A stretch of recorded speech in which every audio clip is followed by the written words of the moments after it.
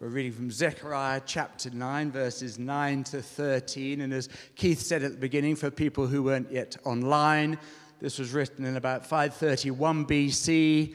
God's people were still in captivity down in Babylon, awaiting their Messiah. The Jews today still wait for their Messiah. But we who are messianic believers in the Lord Jesus know that he's come the first time. We wait for his return. Starting at verse 9 of chapter 9. Rejoice greatly, O daughter of Zion. Shout, daughter of Jerusalem. See, your king comes to you, righteous and having salvation, gentle and riding on a donkey, on a colt, the foal of a donkey. I will take away the chariots from Ephraim and the war horses from Jerusalem, and the battle bow will be broken. Our king will proclaim peace to the nations. His rule will extend from sea to sea and from the river to the ends of the earth. As for you, because of the blood of my covenant with you, I will free your prisoners from the waterless pit. Return to your fortress, O prisoners of hope. Even now, I announce that I will restore twice as much to you. I will bend Judah as I bend my bow and fill it with Ephraim.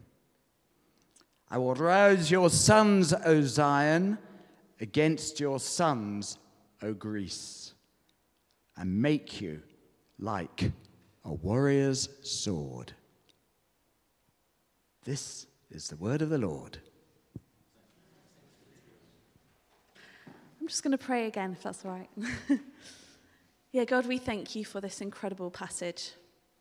And again, Lord, we just pray that you would speak afresh through your word. Open our hearts, Lord, to you. Amen. So since the summer, we've been looking at the story of 1 Samuel, and last week we arrived at the discovery of this boy David, who would become king of Israel, who would be the king they always wanted, who would usher in the start of the golden age. And sometimes I think we forget, when we see God's anointing on King David and King Solomon, and we see kind of the blessing on them, we sometimes forget that actually that wasn't God's best. It wasn't God's plan for them. God wanted to be Israel's king. And eventually these kind of second-rate human kings let Israel down time after time until eventually, as Richard said, the kingdom is divided. They get taken off into captivity, into exile. And then many years later, the people are released back into the land. And so that's where we are now. The people are kind of returning to the land in dribs and drabs. Zechariah is sitting with them in the rubble of the temple, and the people are disillusioned. And so the mission of this prophet Zechariah is to envision a broken people, a people near death socially and culturally. In fact, he describes them as being in a waterless pit in verse 11. And this image of a waterless pit is essentially a prison. So you may remember Joseph gets thrown into a waterless pit. Jeremiah gets thrown into a cistern or lowered into a cistern. And there were basically pits for gathering rainwater scattered about the land. And because they were so prevalent through the land, they were perfect for if you wanted to imprison someone and you didn't want them to get out unless they had intervention. So there was no way of escaping from these pits. So Zechariah is saying, without a rescuer, you are helpless prisoners with no hope, no way out, and yet, he says, you will be called prisoners of hope. Why? Because there is one who is coming to free you from the waterless pit. And not only free you, but restore to you twice as much as what you had in the beginning. He will restore peace, not just to Israel, but to the nations. It says he will rule from sea to sea in verse 10 and to the ends of the earth. Who is this one? It says in verse 9, "See, your king comes to you, righteous and victorious." And this is a vision of a king not just coming to wage war, because actually this king is already victorious. He's not coming into the city like the other kings. He's not riding on a military animal. He's not ready for battle. In fact, in this passage, he's doing what the princes of that day would do in times of peace. He's riding through the city on a domestic animal, on a donkey. And it says all the weapons and the chariots and the war horses are removed from Jerusalem in verse 10. Instead of military might, his weapons are his people. It says in verse 13, "I will bend Judah as my bow and fill it with Ephraim." That is, his people are to partner with their king in a restoration plan of cosmic proportions. "Therefore," says Zechariah, "return to your fortress, you prisoners of hope." So what I want us to think about this morning is, what does it mean for us to be prisoners of hope? And I think what the passage suggests is two things, or at least there are two things that I want to draw out. Firstly, see your king. For the people of Israel, there was hope in the future. They were looking forward to their coming Messiah. And for us, our hope is a present and a future hope. It says in Revelation, the one who was, the one who is, and the one who is to come. And so that's the first thing I want us to think about. See your king. And what does that mean? And then the second thing is join your king. Zechariah was calling the people to be a people of restoration. And likewise, we are called to participate in the restoration plan of cosmic proportions, from sea to sea and to the ends of the earth. So firstly, see your king. This prophecy we're looking at this morning is given to a people who are in many ways still prisoners. They have been released from exile from Babylon, and yet they remain a vassal state under the power of Persia, under King Cyrus. And in many cases, the returned exiles are still living under the influence of Babylon. They're still kind of having that mindset of being prisoners. They've been living there for like 70 years or more, and they've been accustomed to living in captivity. And many of them who have returned don't even know what Israel was like beforehand. Like, they don't have living memory of Israel before captivity. And I think that's a powerful message for us, isn't it? Isn't it a powerful prophetic image of our own situation? We live in a world still governed by the god of this age, by Satan's rule. And even though I imagine most of us here have committed to becoming citizens of the kingdom of heaven, the temptation is to remain, in every other sense, captives to the wrong kingdom, to still live lives as though we were in captivity. So for me, this is kind of a little joke I play with myself sometimes, but there is a kind of element of seriousness to it.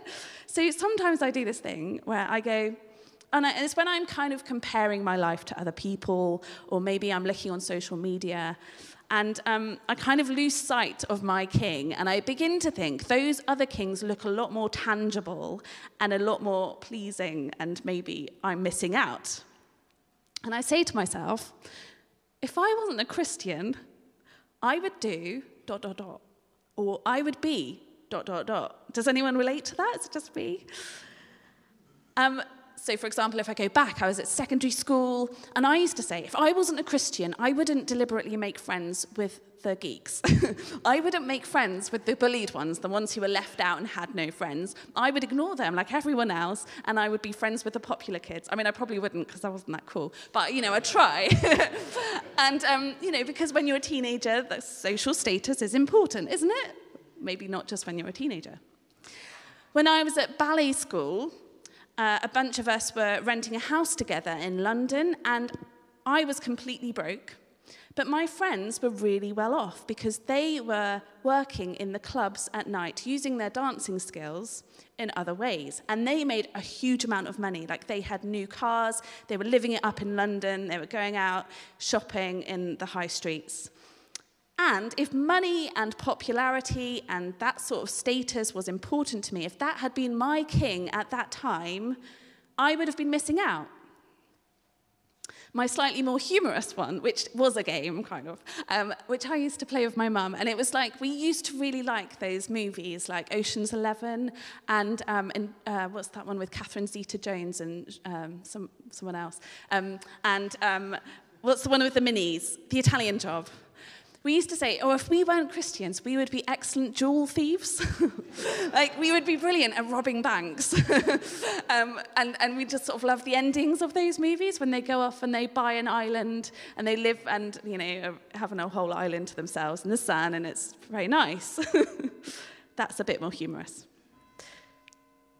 So for me, there are two obvious kind of kings that I need to watch out for: money and popularity, probably. And those are the things in big and small ways that I need to keep under check, that I need to keep under the authority of King Jesus. And those might be different for each of us, and perhaps you might want to give some serious thought to, what are those things in your life that in big and small ways do tempt you to, or maybe make you think, I'm missing out if I wasn't a Christian. Ephesians 2 says this: "You were dead in your transgressions and sins, in which you used to live when you followed the ways of this world and the ruler of the kingdom of the air." And it goes on to say, "But because of his great love for us, God, who is rich in mercy, made us alive with Christ, even when we were dead in our transgressions, even when we were in a waterless pit. It is by grace we have been saved." And then it goes on, "God has raised us up with Christ and seated us with him in the heavenly realms in Christ Jesus, in order that in the coming ages he might show the incomparable riches of his grace expressed in the kindness of Jesus Christ." So see your King. Or as the great hymn puts it, turn your eyes upon Jesus. Look full in his wonderful face, and the things of this earth will grow strangely dim in the light of his glory and grace. So keep our eyes fixed on Jesus. It's a daily discipline. And the ways we do this, very simply, is through prayer and worship. Worship is powerful. Worship isn't just a thing we do on a Sunday morning, right? It's what we're commanded to do. And this passage starts with these words. It says, "Rejoice greatly, daughter Zion. Shout, daughter Jerusalem. See your King comes to you." Are we spending every day, at least a moment every day, fixing our eyes on King Jesus, turning our eyes to him, worshipping him, praying to him? It's a daily discipline. So that's the first thing we're called to do as prisoners of hope. See your King. And secondly, what these the readers of this passage are called to do is be participators in the restoration plan. I wonder if anyone else enjoys restoration projects on TV. Things like, there could be anything actually, I love them, kind of restoring people's homes that are really cluttered, like getting all the rubbish out, or doing a makeover of a garden. Aren't they great? One that actually Tim and his family introduced me to was Your Home Made Perfect. Has anyone seen that? It's on BBC. No, I recommend it if you've got time to kill. It's called Your Home Made Perfect, BBC. And the premise of each episode is that there are two architects who are competing to win a contract with these homeowners. And so what they do is they both go into the homes, they look around and they survey it and spend weeks, I'm sure, designing it. Then they come to the clients, and what they do is they meet in a big warehouse and they all put virtual reality headsets on. And then they go, right, to the clients, let's see your house. And then it goes in front of their eyes in virtual reality, like just as their house is. And they're like, oh, there's my tissue box. Like, oh, that's exactly as their house is. It's very good virtual technology. And then the architect goes, right, let's get rid of all the walls. And it goes, pow, pow, pow, pow. And then they just see the house as it would be with no walls and nothing in it. And they're like, wow, it's massive. And then the architect goes, right, now let's see my design.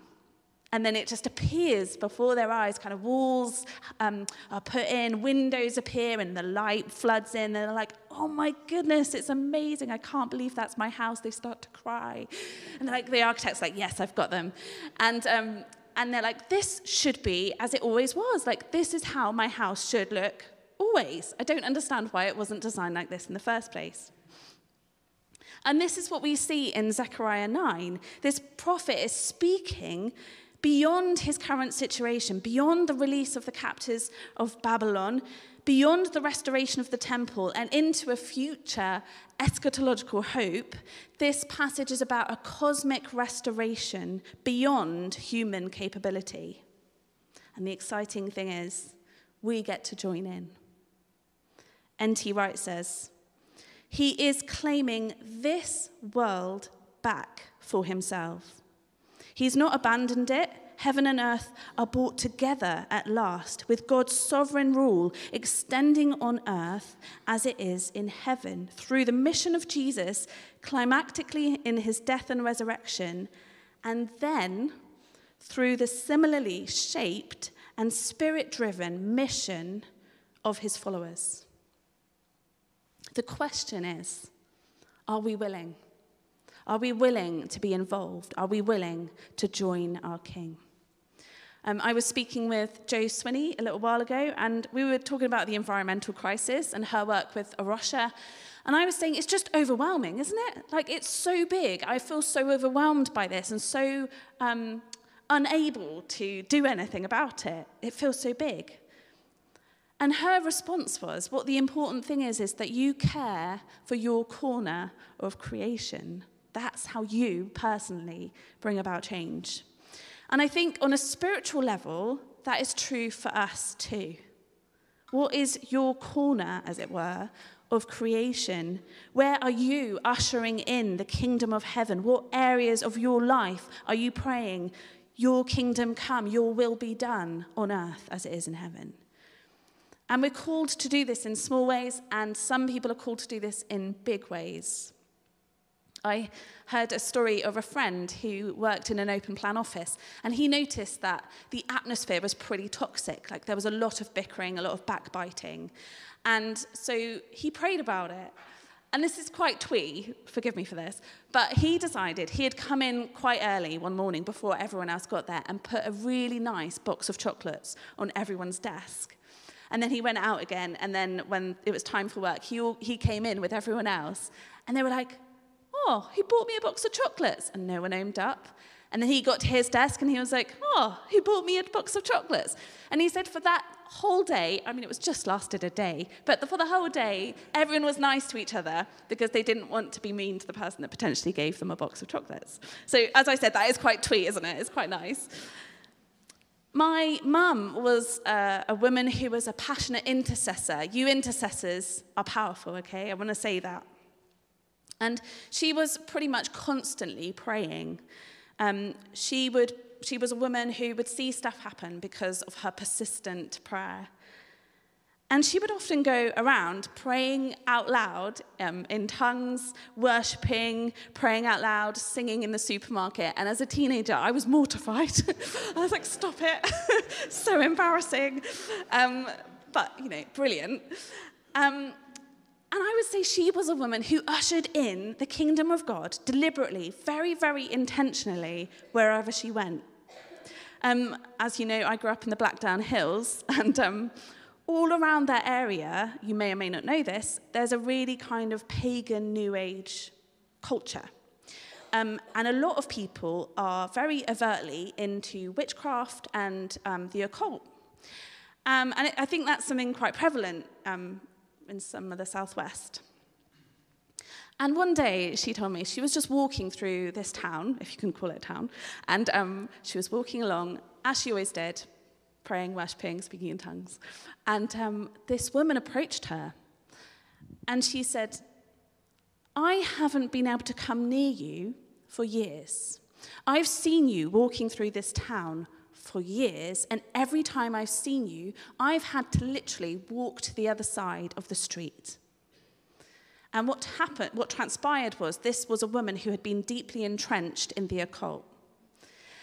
I don't know, I'm really sad to say, I can't remember the rest of the story, and I can't remember, and I'll never know now, I can't remember what happened in her life that meant she could actually come and speak to my mum, but I do know mum shared Jesus with her. So this is a reality we are living in. This is a spiritual reality we live in.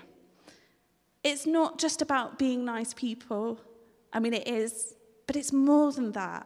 It's a spiritual reality, and we are commissioned by Jesus to participate in the restoration of his kingdom on earth as it is in heaven. If we read a bit further to the end of Zechariah 9, it says in verse 16, "The Lord their God will save his people on that day as a shepherd saves his flock." Listen to this. "They will sparkle in his land like jewels in a crown. How attractive and beautiful they will be." See your king. Live under his rule and his reign, not the rulers of this earth. And join your king.